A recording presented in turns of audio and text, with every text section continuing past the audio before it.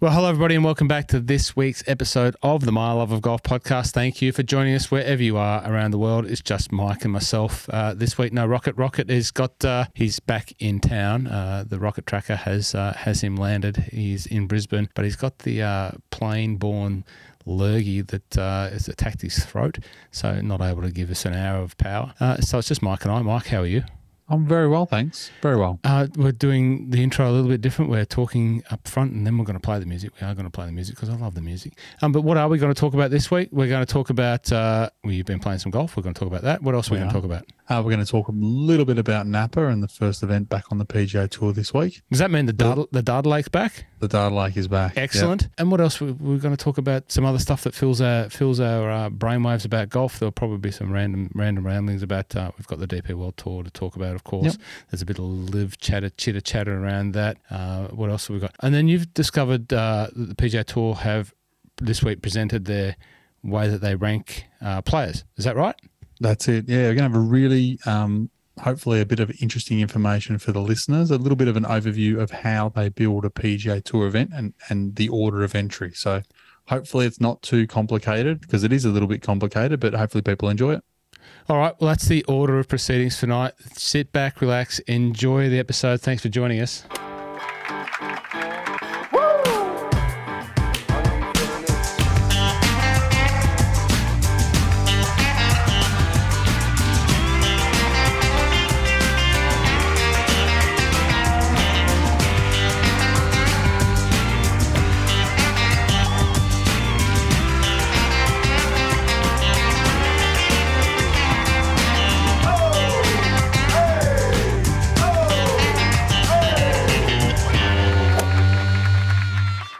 Mike, how are you? I hope we don't have any technical issues tonight. I have a new Command Central, a new laptop here, which has got more horsepower in it than the previous one, put it that way.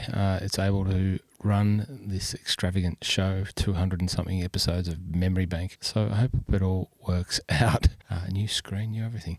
How are you, mate? You well? I'm excellent. And when you said you were going to play your favourite song, though, I was pretty sure you were playing that Mike song. I was actually almost certain that's what was coming. That's your favourite song. It is. Mike. Mike.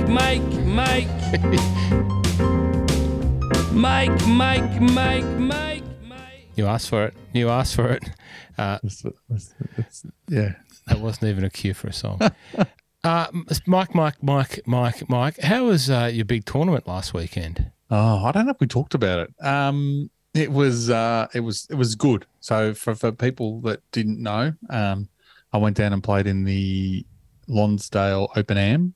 I hadn't played stroke in a long time. You just don't really play it anymore. You play Stableford, or as we talked about in this or that last week, you play par when we have bad days. I was, you know what? I wasn't nervous, but it was just a very different mindset playing stroke, I think, and it's something that I need to get better at doing, because I think I was overthinking it a little bit and how I was going to do it and not do anything silly, and ended up playing good for about a tough day down there at Lonsdale. It was a bit windy. I played good for about 14 holes. I played poor for about 2 holes. And then I played really bad for 2 holes, like really bad. So I had a 9 on one hole and I had a 10 on another hole. So I dropped 10 shots off the stick on 2 holes, and I finished 20 over, I think. So my handicap was 10. So I gave up pretty much all my handicap on those 2 holes, which was not great. And for those at home that are going, gee, that's really bad, I actually didn't even get close to finishing last. I was still about only 2/3 of the way down the leaderboard. So it was a tough day. Talk us through the 10. Yes. A double digit, like... So the 10, the worst part about the 10, so the 10 was, we started on the 10th hole, and it was the 13th, par 5, heading out towards the backside of the course. And I'd only played it 2 weeks before and hit driver up to the edge of the green. So I was pretty confident getting to it. Is it the one that goes down towards the water? It goes down towards the road hole. Not that one. Yeah, another one up the middle. Yep. And yeah, so hit the driver off a tee, pulled it a little bit, and ended up just on the in the second cut on the left hand side. But it was sitting in a funny little sand duney type spot with some almost seaweed coming through, sitting on an odd angle, but I was still confident I was going to be able to get club on ball, so I wasn't too stressed. And just said to myself, right, don't do anything silly here. Just get the 5-iron out and hit something up there. And as soon as the wind hits this, it's going to peel straight back over to the right, to the middle of the fairway. And it only had to cut, I don't know, 3 meters, 5 meters max. Hit it and just didn't move. Just went dead straight and then didn't clear the left edge of the rough. So went up there and wasn't there. So I'd already hit a second just in case I didn't find it, because I thought I'd saw it go to a spot where I wasn't going to find it. So then all of a sudden it was driver 1, hit 2, drop 3, hitting 4 into the middle of the fairway where I was trying to hit the first one, and then pulled out the new Magic UW Callaway, which I did tell you before the tournament I was getting the lefts with, and hit a big screaming hook. And again, I thought, oh, this is just left of the green. This is fine. That's where the next tee is. Didn't find it. Don't know whether someone picked it up or because there's a few groups that were sort of crossing around. So didn't find it. So I had to go back to the fairway and drop again. And just, eventually it was a 10. And you know what? I really had to, that's when I had to knuckle down and go right. And then I actually played pretty reasonably well from then on, and then sort of finished off I think I finished the front about 12 over, not even, with a 10. And I thought, that's not horrendous. Now the aim is here to break 90 and sort of still sort of, be okay. And the guy I was playing with was the same handicap as me. And somehow we had the same score after 9, and he didn't have any big blowout holes. He just sort of had death by 1,000 cuts. And then I had 9 on the first. If anyone's played the first at Lonsdale, it's not a long hole. Hit a pure, beautiful hybrid straight down the middle. Was very happy. Again, it was pretty windy. Had about an 8-iron in and hit something up high and was aiming for the left-hand ledge. But it's a bit of a ski slope down to the green from there. Didn't grab the ski slope, sat up on the top, and then I had a little baby pitch and hit the baby pitch to where I wanted it to go, and it grabbed the ski slope and ran down, but kept running straight across the green as they will do at Lonsdale. Ended up in the pot, and that's when the lack of bunker practice got me.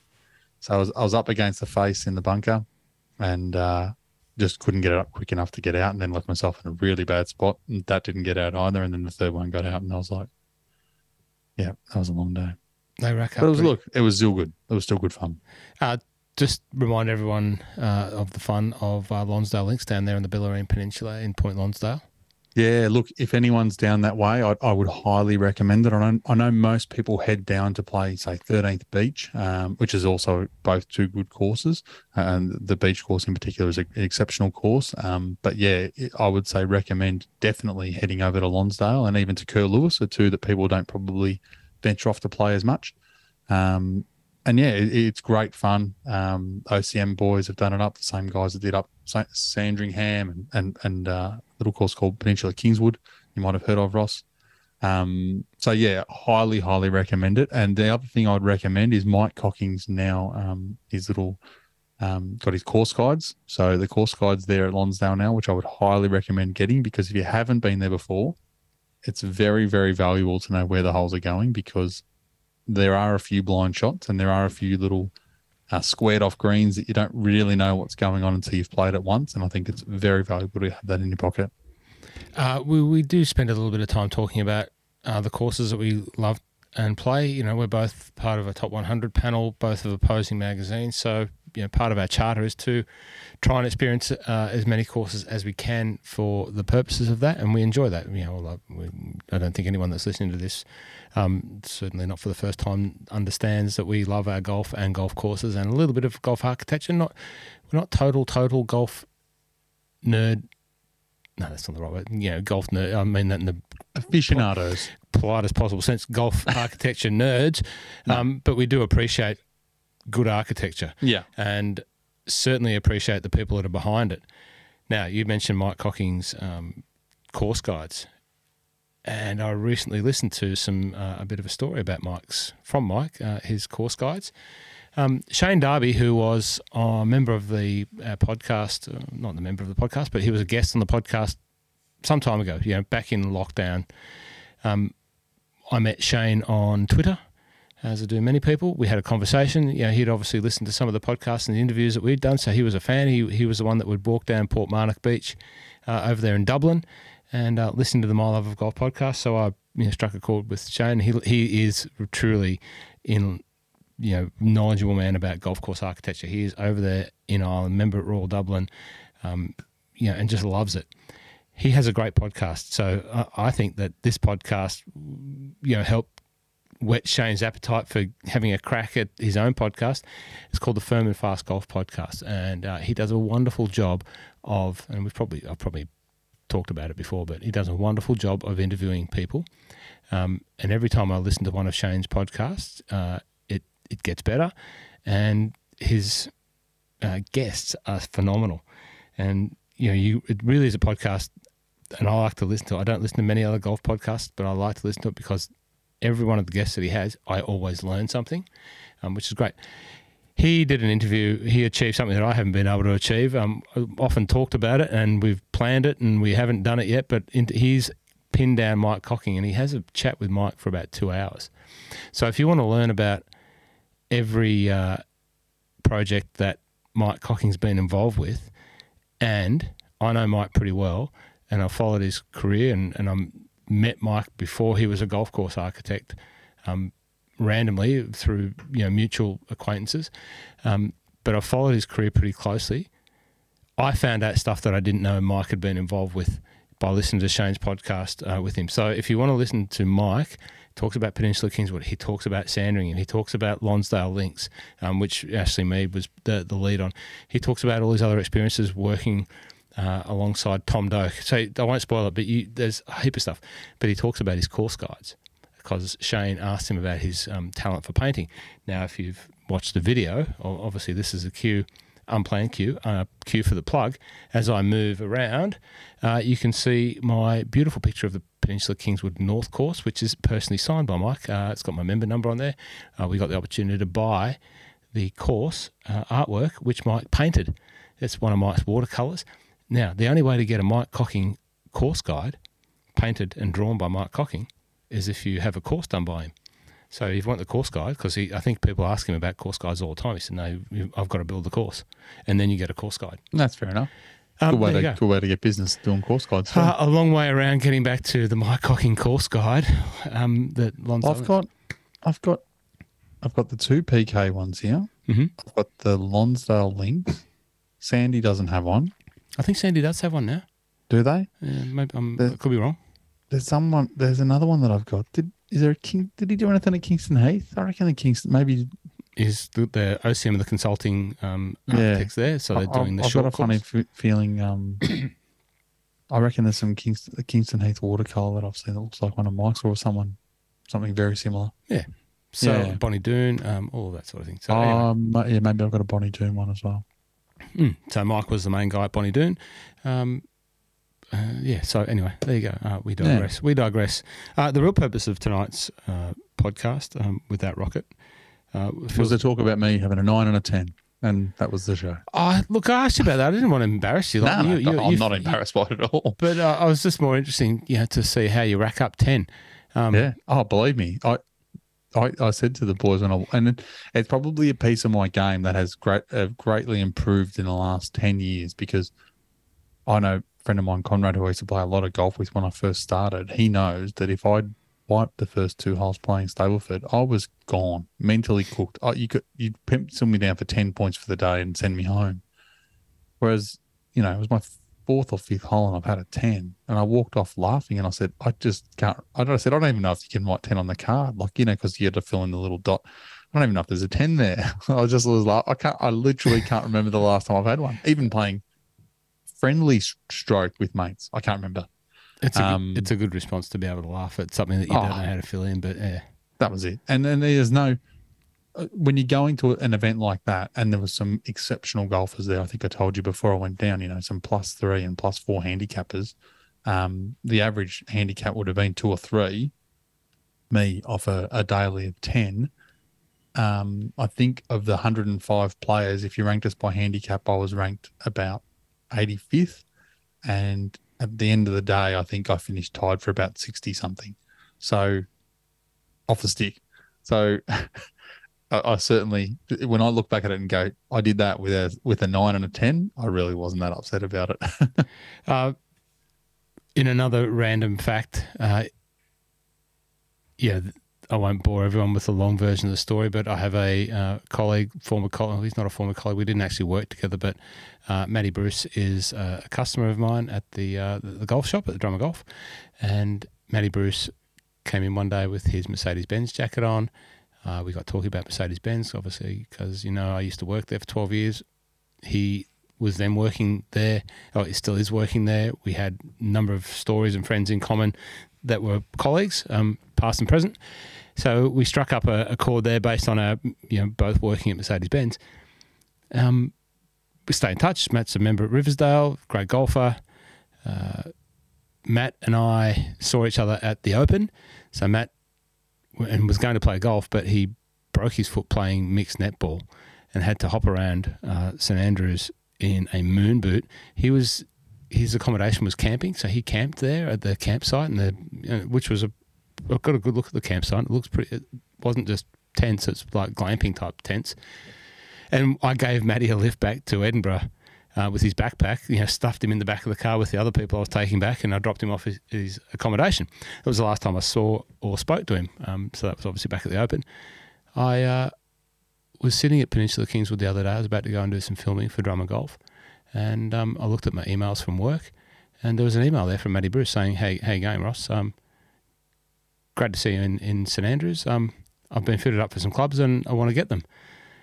So, that was Friday. And then, so I was like, interesting. I was just thinking about you, and we had a chat, blah, blah, blah. I said, "What are you doing for the weekend?" He said, "I'm going down to Lonsdale to play in this Open event." Okay, cool. And then I spoke to you that night, and you said, "I'm going to play in this Open event." I said, "I just spoke to someone who's playing in that," and you were playing with him. You were paired with him. Out of those 150 people, you were paired with him. It was like, you said, "Oh, his name's Matt."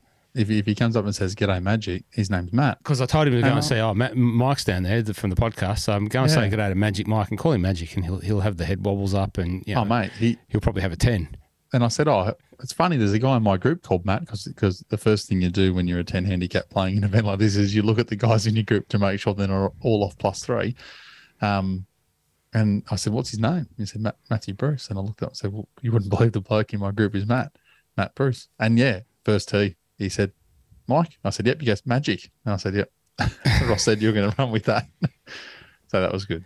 How did he play?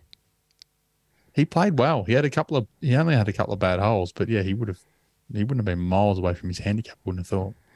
It's a good system, those Open events. How much did it cost you to play in that? Oh, it was, I want to say it was about $70. Mm-hmm. So a normal round at Peninsula, at Lonsdale Links on a Saturday would be about $90, maybe $100. And this was $70, and that included lunch. And so we didn't know what that included. So the three of us went into the clubhouse post and sat down and had a quiet beer. And we said, "What do we do about the food?" They go, "Well, how many at your table?" We said 3. They said it's alternate drop. Felt like I was at a wedding for a second. Thought someone's going to get fish and someone's going to get a steak. And they came out with 2 burgers and this beautiful fish. So there you go. And they just dropped them down, and that was it. This massive hamburger for $70. You got fed as well. I'll quickly tell you, in Scotland, it's a great time if you go to Scotland, and you can get to play in some of the Open tournaments that they have over there. They're quite popular. And it's like £20, and you can usually save a whole heap of money if you can get into one of them. I played in 2 or 3. The first one was at Crail on the Craighead Links, which is the Gilhance course over there. First tee, lost ball. There's a big bit of gorse in the middle of the fairway. Straight into it, bang, lost ball. Had 1,000 that day. And then I played in one, the Willie Park Putter, and it's quite a significant Open amateur event in East Lothian at Royal Musselburgh. Play in 2s. Got paired in this 2. Pulled my driving iron out on the first tee at Royal Musselburgh. Bang, lost ball. So both Open amateur events at significant golf courses, lost ball first tee. But did you have a 10? Probably did. No. I can't remember. I've just looked it up, I should say, because someone might know him who listens. The winner was Connor McDade from Royal Melbourne. So well done, Connor. You beat me by about lots. I don't think the 10 was the difference. He shot -4, which I'll give you the tip. That was exceptional. I think it's Connor Dennis's son. Not sure. Dennis McDade, the coach of Mark Leishman and Matty Griffin, spent some time with Dennis at St Andrews with inside the ropes as he was following Griff around. It was good to chat to him. He obviously coaches at was Dennis coach at Peninsula Kingswood on Fridays, and Yarra Bend. There you go.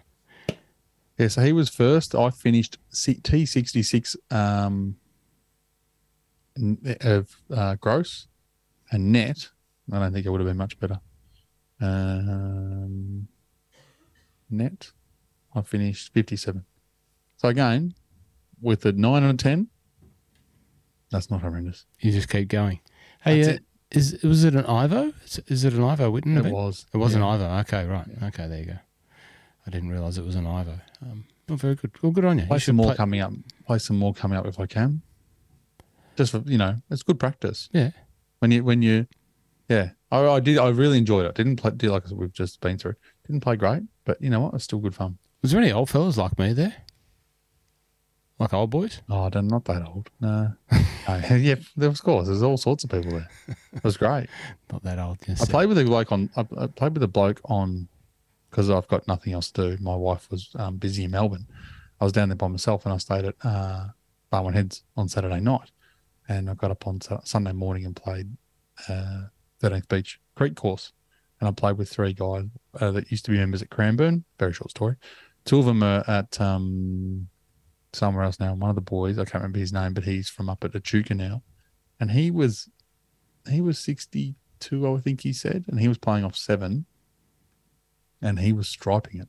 I think he shot about 7 over, 6, 7 over, and I said, and we're chatting away, and because my back was killing me, and I said, "How old are you?" And I'm 45. He's like, he goes, "I'm blah blah blah." And I said, "If I'm still hitting the ball like you at 62, I'll be very, very happy in life." It was just, it was good to watch. It was great to watch. He was hitting it no different to how I was hitting it off the tee, just very straight, and the irons very straight. If he's self-proclaimed poor putter, he putted even close to okay, probably would have gone close to even par a shake. It was good. Now, Mike, let's get to the real meat and potatoes of what tonight's podcast is. There's a little bit of chat about last weekend's golf. Obviously, there was a lot of chat if you watched the Twitters and the press goings on around the DP World Tour BMW PGA in the UK. A lot of chat about that. No PGA Tour because this week's the first week of the PGA Tour wraparound season. We've got the Fortinet Championship up in Napa Valley. Of course, next week we go to the President's Cup. We'll come back and talk about President's Cup next week. But there's also some information that's come fresh out, and it's a question that we get a lot. You get a lot in particular because you are the guru of the stats and therefore expected to know everything about the PGA Tour, how you get in, how you qualify, how you rank, etc. There's a bit of information that the PGA Tour have put out which I think it might be interesting for us to chat about because it certainly clears up who gets in, who isn't in, and how you do get into some of these events, especially as it unfolds and there's these new elevated events. So that's still a little bit unclear of how many people's in that, in those events. But I think you can clarify a lot of questions around that. What else? There's some more information on the Australian Summer of Golf, an event added at Cathedral Lodge last week, a 2-day event, and believe it's going to be fairly well patronised by some significant golfers of Australian golf royalty. So looking like that's going to be good. That fits in between the Oz Open and then there's the Super Sixes down at Warragul. Yeah, Gippsland. Yeah, Gippsland Super Sixes. So it's a 2-day event, sits in there. Still, Vic Open is not on the PGA Tour Summer of Golf calendar, so we're both still curious as to why the Vic Open is not on there. There's some conjecture around it. Is it just government sponsorship? Is it still up in the air? Who knows? So there's some conjecture around that. But yeah, it's shaping up that it's great to have another event in there, have that 2-dayer in there at a course. I believe it'll be televised on Fox. Yep.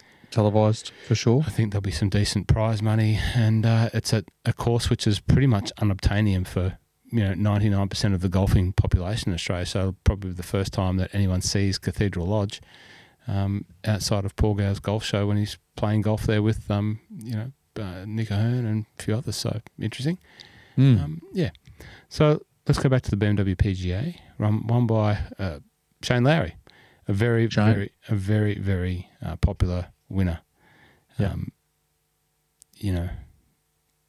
It was interesting when I turned it on Sunday night for the late night shift, which if I was on, I did a typical late night Sunday shift if you work shift work, because all you hear of people working late night shift work is they fall asleep. So I fell asleep. I didn't see the end, but I watched the first sort of 10 or 11 holes. P. Reed was at the top of the leaderboard when I turned it on. Didn't get mentioned.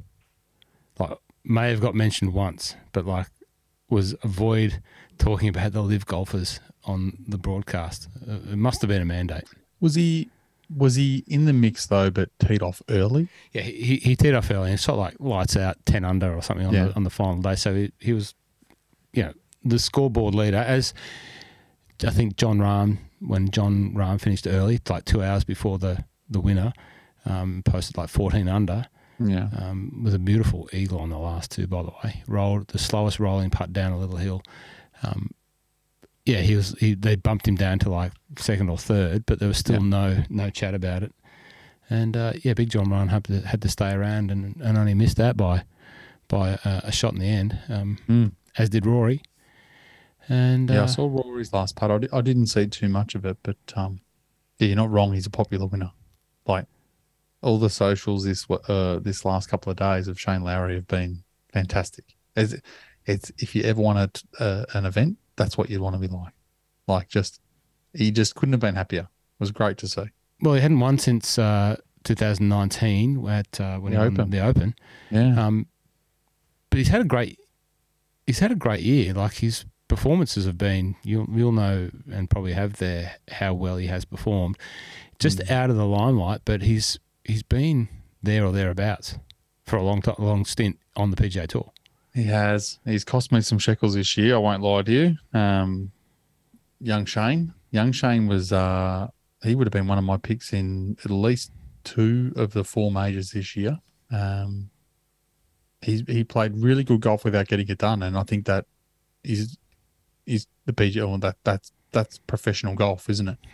You can play exceptional golf all year and not get close to winning an event, but if you have a peak in the correct week and the people around you, their peaks aren't as high as yours, then you will win. But he. I can definitely give you his. I can give you his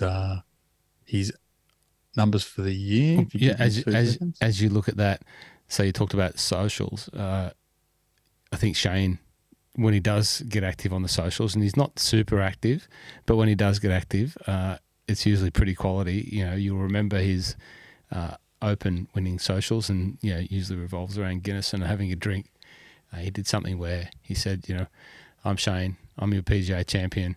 This is my first drink, and then his coach, his caddy, and his manager all did the same. And I forget his caddy's name. he was on another planet. He was absolutely munted. It was clever. It was funny. Anyway, good on you, Shane. Well done. Very popular winner with the Irish contingent. Even Zach Toohey got on board, shouting out the big Shane. Well, he finished with his win this week. He's moved up from 23 in the world to number 19, which is exceptional. But BMW PGA he won at the BMW Championship at the PGA Tour, second last event. He finished 12th. He finished 9th at the Irish Open. Finished 10th at the Canadian. 23rd in the PGA. 3rd at the Heritage. 3rd at the Masters. 2nd at the Honda. 13th at the Players. 12th at the Valspar. That's a lot of top 15, 20s there. He had a very, very, very good year this year. Where did he finish in the Open? 21st, T22, 21. Scottish Open? Scottish Open. Did he play? I can't remember. No, didn't play. Didn't play. Okay. No. He went from the Irish into the Open Championship. T9 and then T21. So, but there was a fair bit of chat going around, about the live players. Yeah. The socials with, which I thought some quarters of it handled it pretty well. The Billy Horschel, and Poulter stuff. Yeah. Do you think they collaborated together to make those tweets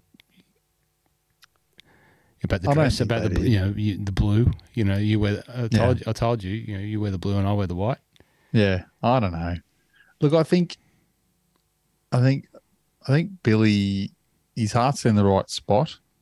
And I don't remember who I was listening to this week. It was a different podcast, but they sort of said Billy had actually gone, and it might have been nailing up.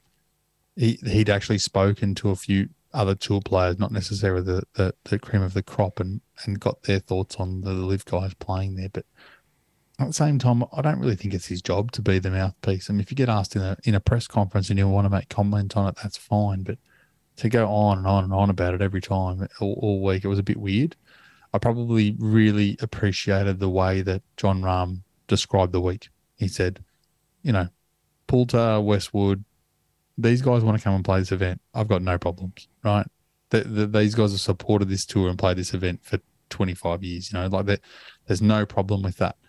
But, Taylor Gooch coming here and at keeping a guy who's sitting on the bubble of trying to keep his DP World Tour card, another Spanish guy, out of the event because he's the one on the edge who's bumped because Gooch is playing, that I'm not comfortable with. And that is a prime, perfect summary of what the issue was. It's not about Live versus PGA Tour versus DP World Tour. It's not about that, right? It's about you're doing it to try and keep your world ranking points up. Cool, get it. But you're putting at risk someone else's livelihood so you can do that, which is not good. You know what I mean? Someone's working their tail off all year and you can just step back in. If you don't want to do that anymore, don't do it. Don't. If you want to go and take the money and play on the other event with no card and do that thing, that's great. And don't go there and say, I'm going there because I can play less, but then I also want to play here more because of it. No. You can't do both. You just, it doesn't work. It leads us to something that we'll talk about in a minute, but so Taylor Gooch just gets in, he can nominate and enter for that based on his world ranking, is that right? Yeah, he would have had, order of entry for sure. Mm. Yeah. He would have been, he's top 50 in the world comfortably. And he would get in on that status for sure. They haven't got you had to have played in this event previously to qualify to get in. No. Yeah, it's a... Taylor Gooch is... He finished fourth too, by the way, talking about Taylor Gooch. Yeah, finished fourth. Good golfer. I've said it. I said it when he went. He's the one. He outside of Cam Smith, obviously. Mm. Taylor Gooch is a talent, and he's been in the data lake tips a lot. He's a very good golfer when he's on. He's one of the ones that I think they'll miss down the track. No problems, no issues with P. Reid. Does he fall into that category of supported the tour before? Look, he did support it, yeah. And I know that he kept telling people that he was awarded a European Tour card for the second person past Jack Nicklaus or whatever his ridiculous statement is. He got it because he won a major. But he went and took it and did something with it. So he accepted it way before Live, way before any of this stuff, and actually played a handful of events there. And he win the race to Dubai? Yeah, he did. Yeah. So he's actually, I've got no problem with that. There's only one player that I think outside of the main guys that have just turned up, there's only one player that everyone probably had a problem with playing, or maybe it was 50-50, and definitely had a problem with after with Drew. That was Sergio. Sergio's only played the event once in a million years. Yeah. Hasn't been there. And then plays one round. Obviously, with the Queen passing away, it becomes a 3-round event, and they have a week, a day off, or 2 days off. And he shot 78 or something poor in round one, so he wasn't ever going to make any money. So he decided to fly home and go to a gridiron game, college football game. Wasn't great optics. That's just dumb. Hey, if you're going to make a 10, laugh about it. Yeah. Move on. But stay involved. Don't go, oh, you know what? Oh, at the turn, I might just shoot off and go home. I'm wasting my time here. Like, who does that? That's not golf. That's not what golf's about. Most people can't even comprehend how it actually happened. You know, like, how do you get from playing there to being on the sideline of a game? Like, He's got a private jet. Yeah, he must have. He got 150 million from Live. He can do what he likes. Yeah, I know, but you know, like he must have just like he must have pre-planned it. Like who knows? Maybe like, what do you? Greg said. Maybe Greg said, "This is what I want you to do," and he said, "Okay, Sharky, I'm on." Well, it's apparent that couple of those guys had pre-prepared questions for the press conference where DP World Tour laid out everything that is going to see them, you know, with this more collaborative approach with the PGA Tour as it evolves. So that's a good thing because I know that we've said DP World Tour. I love it.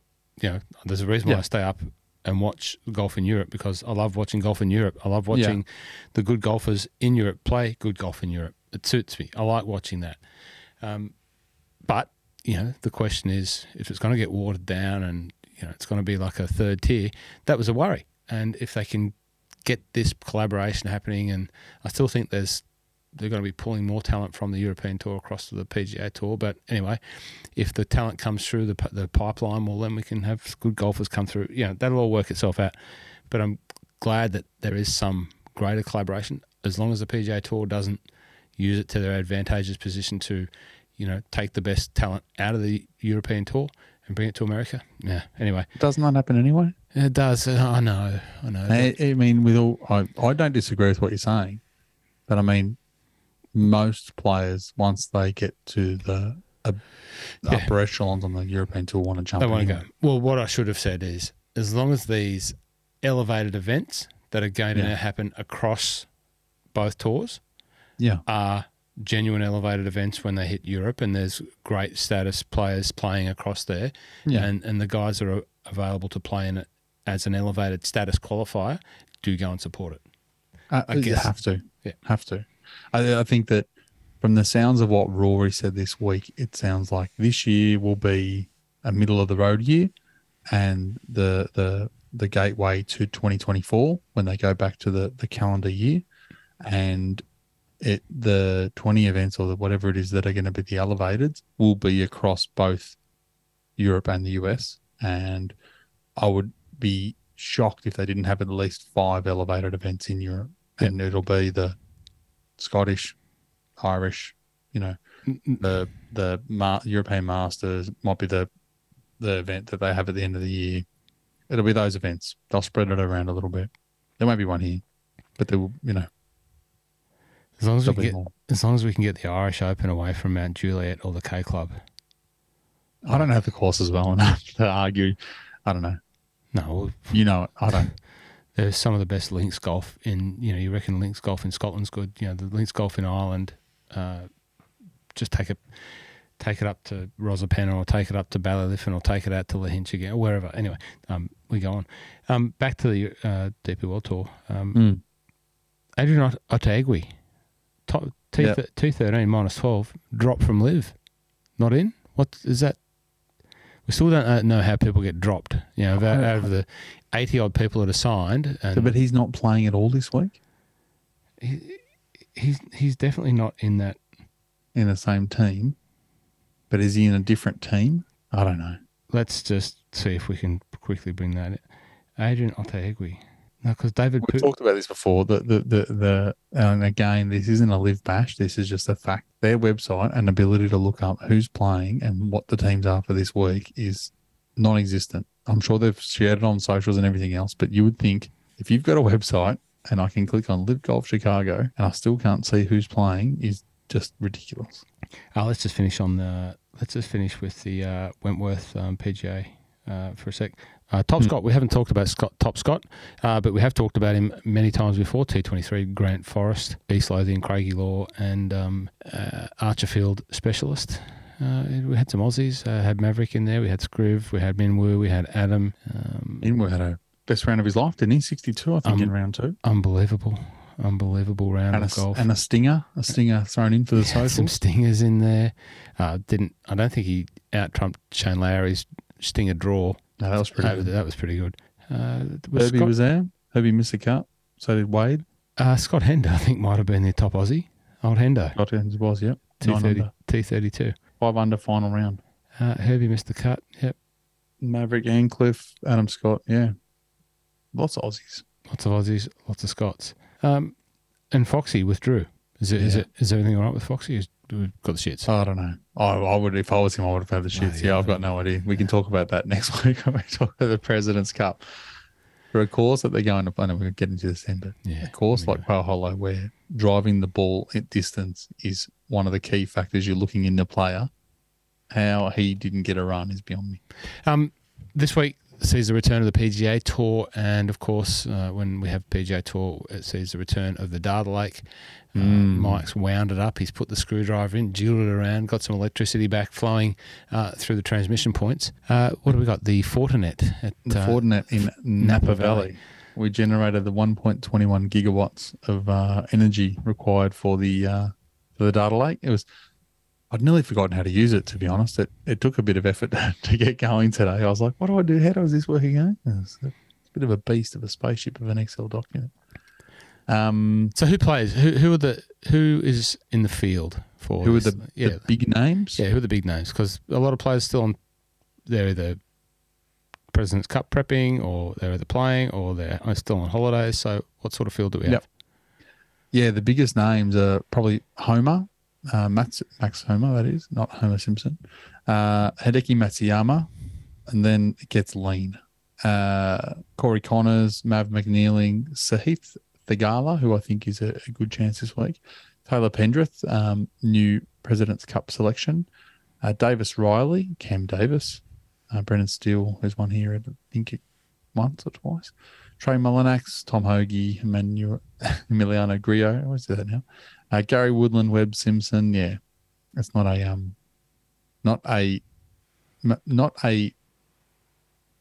rate field. Starter field. Yeah. Okay, so what does the Data Lake say about the Fortinet?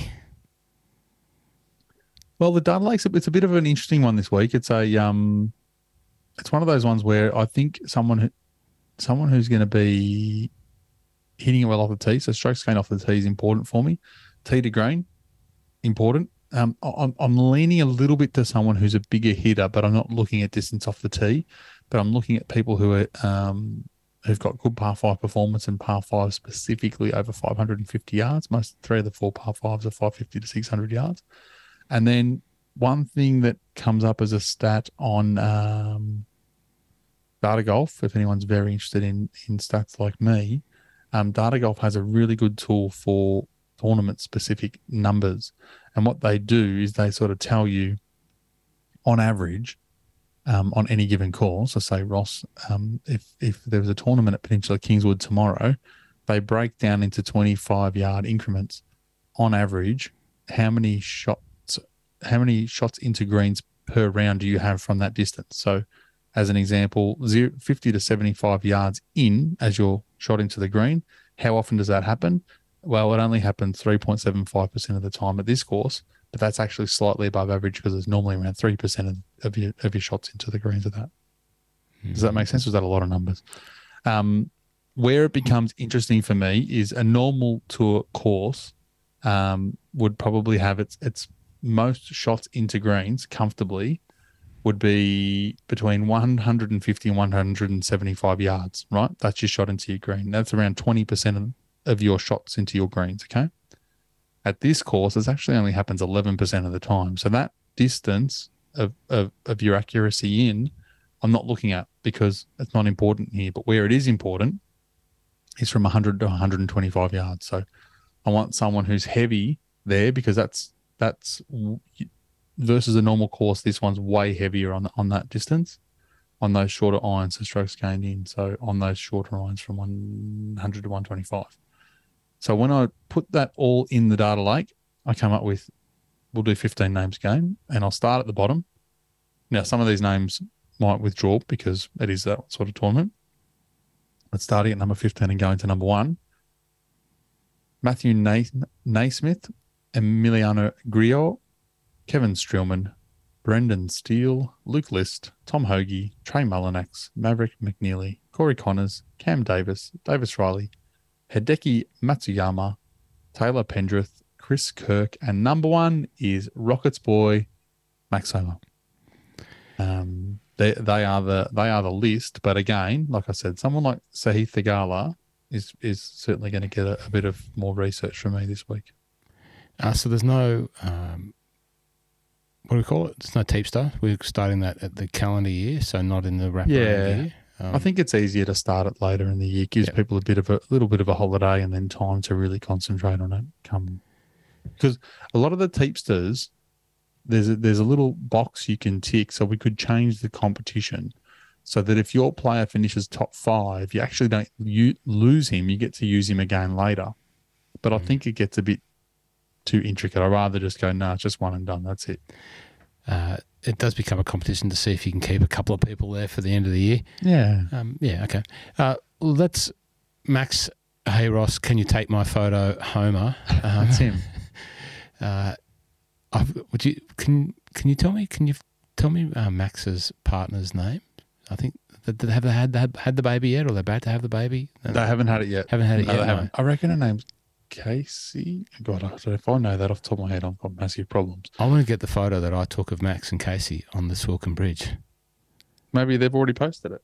Yeah, well, that's why I don't know her name. Not a very good. Oh, her name is. Don't know. Lacey, and she has a private Instagram. So good luck with that. Okay.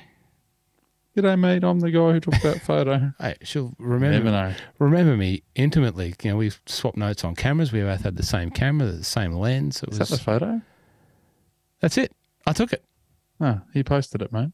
Oh, No, Rocket liked it, not you. So Max Homer posted my photo. Yep. There you go. You did. Sorry. Oh, and the best part is photo credit says Lacey Homer. She's in the photo, Max. How did she take it? Max, I'm coming for you. Hey, you keep talking. Hold on. Speaking of photo credits, that's fantastic. I do have something else to bum myself up with. One That's sec. Give me a break. One sec. You have a break. I'll just keep giving people a couple of names. For people that really, really, really like looking at guys that have played well at the courses historically, obviously Max won here last year. Hideki had a 6th last year. Mav McNeely was 2nd. Brendan still won it back-to-back years, 5-6 years ago. But probably some of the ones that are down the board that have actually played okay here, someone like Scott Pearce, he was 11th last year, has had a 3rd and a 17th as well. So if you are someone that likes looking at people that have played well at the course before, there are probably a couple of names for you, maybe even Troy Merritt. If you are in the Discord, which the Discord people already know that once they've heard this because they've already seen it, I've already posted in there the data lake for the week, including history at this course and the last 5 starts on the PGA Tour and how they finished up. So people can use that if they're having a look at one and dones and things like that as we go through the year. I'll keep posting those into Discord. Sorry, I'm distracted. You're back now. I'm back. You're just slandering Max Homer for no copyright infringement. Well, he has every right to. No, I didn't get that intimate by saying, I didn't go the full fanboy. I was inside the ropes. So I didn't go, hey, Max. I just went, Max, I've got a mate, Rocket, loves you. Can I get a photo? I didn't go the whole podcast thing and all that sort of stuff. But I actually didn't follow. I actually wasn't following Max Homer. What a crime. That's why. How can I follow? No wonder. But it's a great. I'm just going to say right here and right now, it's a great photo. It is a good photo. Now, I do have to do a couple of little things to verify that was the photo that I did take. No, it has to be. It has to be. I've got some photos. There you go. While you're talking about the Open. There you go. Oh, your flag turned up. For people that can't see the YouTube, I have my 150th St Andrews 18th hole pin flag that I finally procured, and I will be bringing along to either I have decided I'm flying up to the Australian PGA, and I've already got my tickets for the for the Australian Open, so I'll be getting young Cam to sign that for me. I had one job to do for you, Mike, when I was there. I think the message came through maybe on It was after. It was the day after the tournament, so it was the final day. Yeah. Get me. If you're going past the merch tent, can you get me a flag?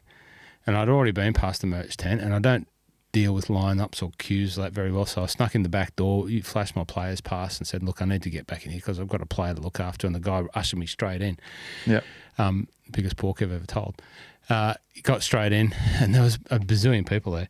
I didn't get a flag that visit, but I didn't go back. And you sent me a message saying, hey, get me a flag. And I sent my cousin in. I said, can you get a flag? And they're all gone. They're all gone. But I did get something for you. There it is right there. It's been sitting on the desk there. That's the rocket. And that, when the doctor went to the PGA, he sent us all one of these as a gift, and it was out in the mail before he even got back to Australia.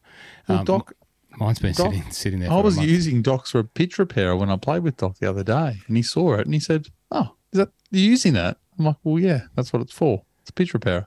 Oh, I thought they were just mementos, like you just keep them. No, I'm going to use them. You put them in action. Look, there's your one there. If you watch on the video, I've got a little box of a pitch repair and a ball marker. They're just the obligatory thing that you get your mates when you go to the thing. The good blokes get that to them on time, but this has been sitting here in the archives for you, mate. It's even engraved with magic on the back. And Rocket's got one, and Doctore's got one as well. There you go. El Doctore.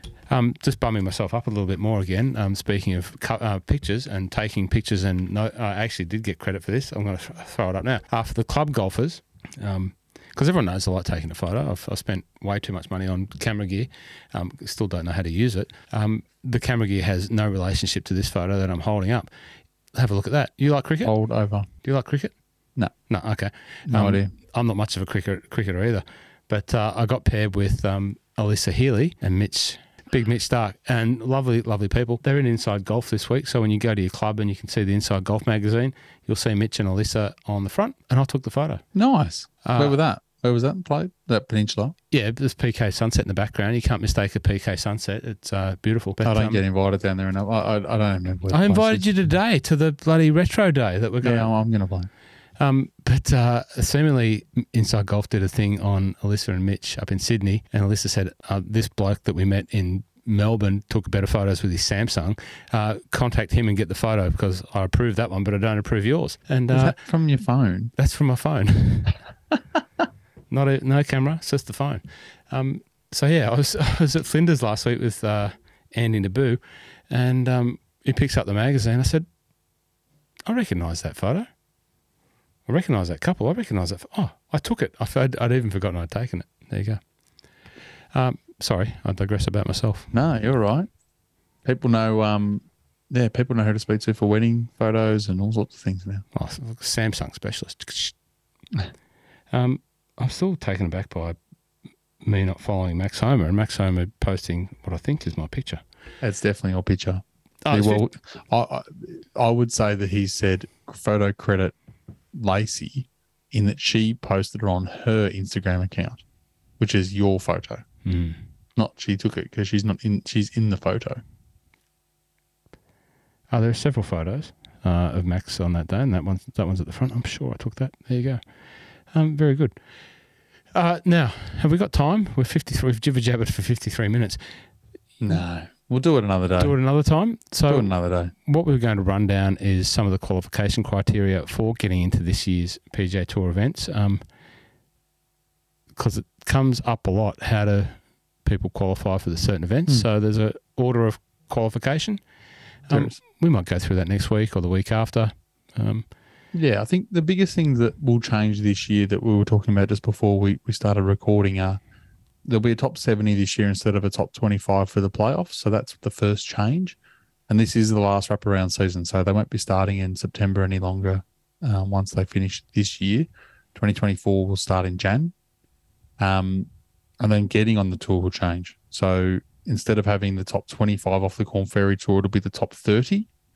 And then also instead of the 126 to 200 from the PGA Tour joining with the guys on the Corn Ferry that didn't get it to go back to a finals, that won't necessarily be happening, but there will be a Q School game where they're going to give up 5 cards, which is interesting because I think people really like the pressure I know. I think every time, especially Colt Nost, I know talks about it a lot and he says it's something that was amazing, just amazing stories that come out of the Q school. So it'd be good to see that back again. So and of course, when you talk about this Q school, sorry to interrupt. When you talk about that, you like the one that they used to do out in Palm Springs. That's what. Well, they haven't said where it's going to be, but I'm sure it was like 6 rounds. Yeah, and it was like at La Quinta and PGA West and La Quinta, maybe at Mission Hills, but no, it was always in the PGA West and across the 2 or 3 courses that are there. Yeah, it wouldn't shock me. Yeah. And then obviously there's 10 cards going to the top 10 of the DP World Tour as well. So there'll be very much a different looking season in the way that it shakes out by the end of this year, and then that'll flow into what looks like we'll have a lot more. Obviously, we'll have the elevated events this year, but next year we'll have the elevated events probably spread over Europe and the US. Let's just Mike. Let's just go through it. Let's just go through it tonight. All right. Well, we won't go through it in depth, but effectively, what that all means is that's how the year will shake out. But for a priority ranking for this year, we talked a little bit about eligibility, and we always talk about, Omar Uresti getting a run, and it's ridiculous, and the fact that the better players, the guys that are going well on the Corn Ferry Tour, there's not a lot of benefit in them coming and taking advantage of a position on a PGA Tour event because, well, they want to make sure they sew up their Corn Ferry cards so they can jump up to the PGA Tour the year after. But this is more about if you wanted to qualify for the Lonsdale Amateur, you just have to have a handicap under, I think it was 12, and you could apply, whereas in the PGA Tour, it's not quite as easy. So they have eligibility criteria from 1 to about 39. So we were just going to have a look at some of the key ones as you run down the list, and not all the players, obviously, but just some of the players. Okay. So do you want to kick it off? Let's just kick it off. Well, what do you think would be the number one thing? What if you didn't remember? You probably don't remember from before when we were talking, but do you remember what the number one thing was? The number one category? US Open. It's US Open. I wouldn't have picked the US Open. I would have thought the PGA Tour would have said maybe the players even, but no. So if you have won the PGA Championship or the US Open before 1970 or in the last 5 years, now I don't know why before 1970. There's got to be some sort of clarification in there, maybe the way that the tour was set up, but the last 5 years and before 1970. So obviously that's 50 years ago. So there's not many people that would have won it 50 years ago that would still be wanting to play the PGA Tour. But the only guys that are in that category that tick that box are Dow, Fitz and Wald, Ray Floyd, Al Geiberger, Don January, Bobby Nichols, Jack Nicklaus, Gary Player, and Lee Trevino. So not expecting to see those guys playing at Fortinet this week. No.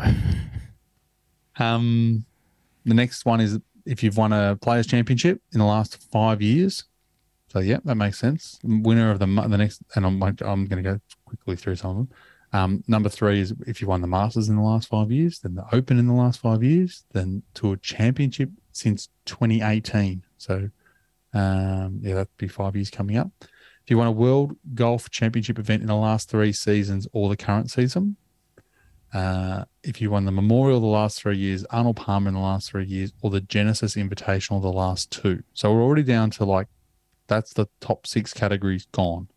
Obviously, out of those categories, we've only got, 20 players. 20, yeah. Yeah, maximum. Then it gets a bit bigger. So that's basically the big chunk of it. Then it basically says winners of PGA Tour events, I'm shortening what they've worded it here, but whose victories are considered official in the last 2 seasons or the current season. Winners receive an additional season of exemption for each additional win up to 5 seasons. So basically, if you win 4 times this year, you get 4 years of exemption. Mm-hmm. If you win once, you get 1 up to 5. If you win 10 times, you still only get 5. Is that's not changed? Is that new or? I don't know whether that's new or not. Right. Not sure. But I mean, there's a substantial number of players there. So obviously Herbie's on there. Ricky Fowler's there because he would have had a time when he's won it. Now he'd be probably getting close to being his last season, I would have thought. Jason Day's on there. So some guys that have used up this. Now this is where they sit Now, they might get into an event on a sponsors exemption or things like that from down the track, but right now this is where they sit. So they're quite a high category, so that they're not going to have to use those things. But once they drop out of this, then they can still go back to using other ones. But right now, this is where they sit in ranking number 9. So Herbie, yep, secured his card. So Herbie won last year. Herbie got his PGA Tour card. Yep. So that was good for last year when he won it on the Corn Ferry Tour playoffs in round 1. That was this year. Then he won on the PGA Tour last year. Yep. So when does that carry him through? Does that give him? I would say that he would have at least another year after this year. After this year, would be my guess. Right. Yeah. And plus, he would have finished in the top 125 with his money wins as well. So whether that doubles him up as well, I'm not sure. Right. Okay. Then if you got the number 10, so there's some of these exemptions no one's getting. So like right now, no one's exempt in this category. So winner of a PGA Tour event as an amateur whose victories are considered, so that's nobody. No one's won an event as an AM. So if you're an AM and you win a PGA Tour event, you get it on number 10. So good luck. Career money exemption. So right, there's not many people left that are still playing in this category. So Tim Clark, Duffner, Zach Johnson, Ryan Moore, Sabatini, VJ, Jimmy Walker. So they're getting in on how much money they've won over their career, and they're at number 11. So they're, bigger names, I guess, before they're heading off to the probably the seniors tour, a couple of them. Well, VJ definitely already there. Players among top 50 in career earning at the end of the preceding season may elect to use a one-time exemption for the next season. So basically, if you're still in the top 50, you can use the career money exemption once for the year after. Players among the top 25 in the career earning as of the end of the preceding season may elect to use a one-time exemption in the next season as well. So it's not like you can just sit there forever and ever and ever and keep playing things. You need to be staying up there, but obviously players are going to pass you and then you drop out and you're not in this exemption any longer. Sponsors exemptions, obviously that's self-explanatory. If people can get in, you need a handicap of 0 or less. I'm just outside getting a sponsors exemption. Number 13, 2 international players designated by the commissioner. There's no one in there yet, but I'm sure they'll go in. The current PGA Club professional champion, who's Jesse Mueller, so eligible for up to 6 open events, so 6 events, but 3 must be opposite. 3 of those events that he's eligible for have to be the ones that are opposite the World Golf Championship, and the Open Championship. So they're the first 3 that he's eligible for, and then any other sponsor exemptions. So there's category on category there a little bit. So he can't, he has to play in the opposite event, so he can't play for the Open. They're the ones he's automatically into. Qualified for. Yeah, correct. So he can't just go and play wherever he wants unless there's a sponsors exemption. PGA section champion player of the year from the section which tournament was played. So that doesn't exist. That person doesn't exist. 4 low scorers at the Open qualifying, which will normally be held on Monday. So that's basically the Monday qualifiers. Those 4 get in at number 16. They're guaranteed in. Past champions in a particular event for that week. So basically, winners prior to 1970, you're unlimited to play in that event. So if you've won that event before 1970, you can keep playing there forever. After Jan 2000, you can only get 5 years. So if you've won it in the last 5 years, you can get back in and play again, but you can't play forever. Life members. So PGA Tour life member, you can basically get in at number 18. There's only one player. That's Davis Love. So you can see, like, Davis Love's obviously a big name, but again, we've probably only reeled through the PGA Tour winners takes up a fair chunk, but I would guess we're probably already at about 50 or 60 names. Now we're finally at the top 125 on last year's FedEx Cup that hasn't already been named.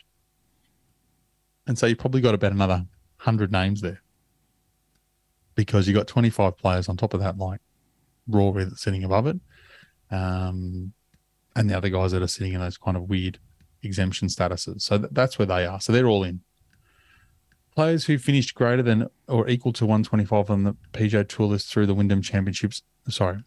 equal to top 125 on the PGA Tour official season FedEx Cup list through the Wyndham as non-members. So someone who was not a PGA Tour member, like say it was a Corn Ferry person who went up, or someone who got in and didn't have status before but finished at a certain height on the FedEx Cup, they get in here. So this is where Will Zalatoris a few years ago got in at this point, because he had enough points. If you remember, I think it was 2 years ago that he would have even made the Tour Championship but wasn't a member, so he couldn't. But the next year it automatically meant that he was in. Major medical exemptions. So basically, if you're eligible at that point and you're fit, you can play. This is where those guys, but there's only 3 people there. 3-time winners from the Corn Ferry Tour in. Leading points winner from the Corn Ferry from the regular season, leading points from the previous season. So any other 3-time winners, again, there's no one in this status. No one's in the next status. We're going to skip through a couple. So we're already down to number 27 of 39 before we get to the top finishers from the Corn Ferry Tour. So last year's Corn Ferry guys, the 50 that got their cards through either finishing top 25 during the year or top 25 past the finals, this is where they come in. So right now we've already got probably a pool of close to 200 players that are cycling into events each week. So you can imagine that majority of the time, these are the guys that are making up the 125, 130 that are playing each week. These are the guys. Before you can even get to the next set. The next one is if you've had 300 career cuts. Again, players who have had 300 PGA Tour cuts made as of the end of the preceding season may elect to use a one-time exemption into the next season. And go from there. But again, that's again like almost a card up your sleeve if you're one of those guys. Top finishers in the Corn Ferry Tour medicals, so the guys that are on medicals off the Corn Ferry Tour. Players winning, so that's where they sit. The next one is a player on the Corn Ferry Tour. So say during this year, someone's won 3 Corn Ferry Tour events, they automatically get a card. That's been a rule for a while now. I think they used to call it the battlefield exemptions. This is where they come in. So even though they automatically get a PGA Tour card, they can't just go and play whatever event they want. They come in at number 30, so it's quite a ways down. Minor medical extensions, Brant Snedeker and Scott Kachevsky come in here. Then we're talking about the reorders. So this is where we were talking before we started recording, trying to get our heads around the reordering.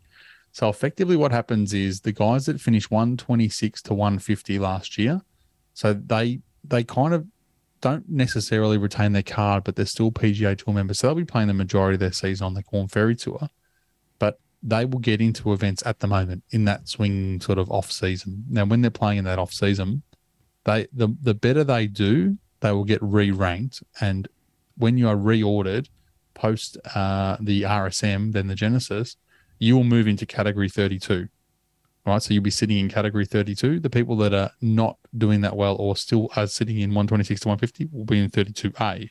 So that's where you sort of sit above. So if it does get to this point, you get more advantage to go into events. So as an example, Cam Percy, who just missed out, Cam Percy's sitting at 126 to 150 with the other guys now. If he has a really good couple of weeks, he'll bump to 32 and they'll still sit in 32A. So he'll get in first before those guys if it gets to that point. So then on the other side of that, so someone like a Harrison Endicott who finished 25th in the status in Corn Ferry Tour, who's earned a PGA Tour card, yep, he's sort of in that same category. If he plays this early part of the season, does well, he'll be hoping to get into 32. Correct. So he's in currently in number 27. So he sits in the he's 27, 2020 to 21 top finishers in the Corn Ferry Tour finals. Yep. And so if they do the same thing with that bracket, yep, he goes up to number 26. Yeah, okay. So yep, order of entry number 26. So yeah, Michael Gligic, some of the big names are the guys you're expecting to have big years this well. Now, Joseph Bramlett's come back up. He's a good golfer. Brandon Matthews. Lots of good golfers there. These guys are the ones, especially in weeks like this week, the Fortinet. These are the weeks when the Corn Ferry Tour guys that are coming off, they're battle ready. They've been playing lots of golf. They're ready to come out and just go screaming as hard and fast as they can to try and get re-ranked. And then once they get re-ranked, they bump up one level. Now, that one level doesn't sound like a lot, but you've got 50 guys on that list. If you can jump ahead of 10 more guys, you're in a much better place for how many events you're going to be able to get into. Because as we said, we're already going to be probably at 220, 230 guys now that are above you on the list of entry. So that was 120. That was 32 and 32A for the guys that were on the 126 to 150 that we talked about. Non-exempt major medicals, none. Then we've got beyond 150. So the guys that finished again, it's the same theory as what we said about the Corn Ferry, and then the guys that finished 126 to 150, and then they can do a reshuffle and try and jump up. It's the same with the guys that are 150 down. So if you played on the PGA Tour last year and you finished at 175, you still have some sort of status, but you've got so many guys ahead of you. You'll be playing majority of your year on the Corn Ferry Tour. But again, depending on how well you go early, there is another re-ranking at the same time, the shuffle, and that's when you can jump from 35 up to 34. But you can imagine, again, on the 150 plus list, there's got to be another 60 names there. So you could be sitting at number 300 on the order of entry. It might mean you bump up to 280, right? But 280 is actually not a bad spot when it comes down to it, because you actually might be a chance to get into more events versus the guys at 300.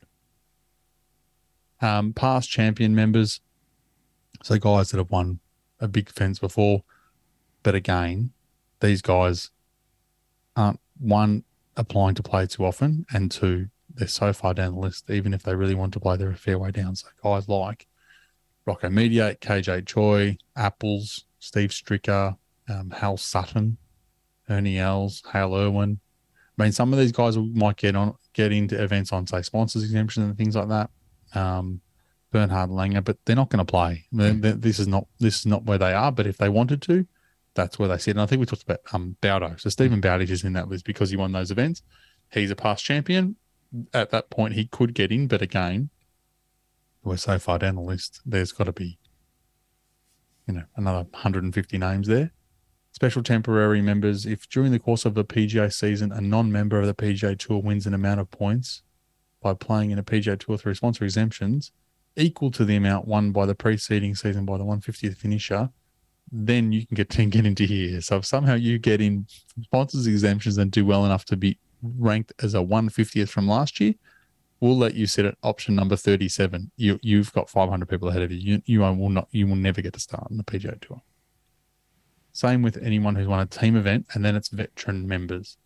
So if not otherwise eligible, and if needed to fill a field, veteran members who have made a minimum of 150 cuts in their career in order of standing on the PGA Tour money list, you can get in. So David Duval, Jose Maria Olafable, Brendan de Jong, Brett Quigley, Charlie Wee. Craig Parry's on that list. I mean, Craig Parry's not playing the PGA Tour. No. But this is what I mean. Yeah. So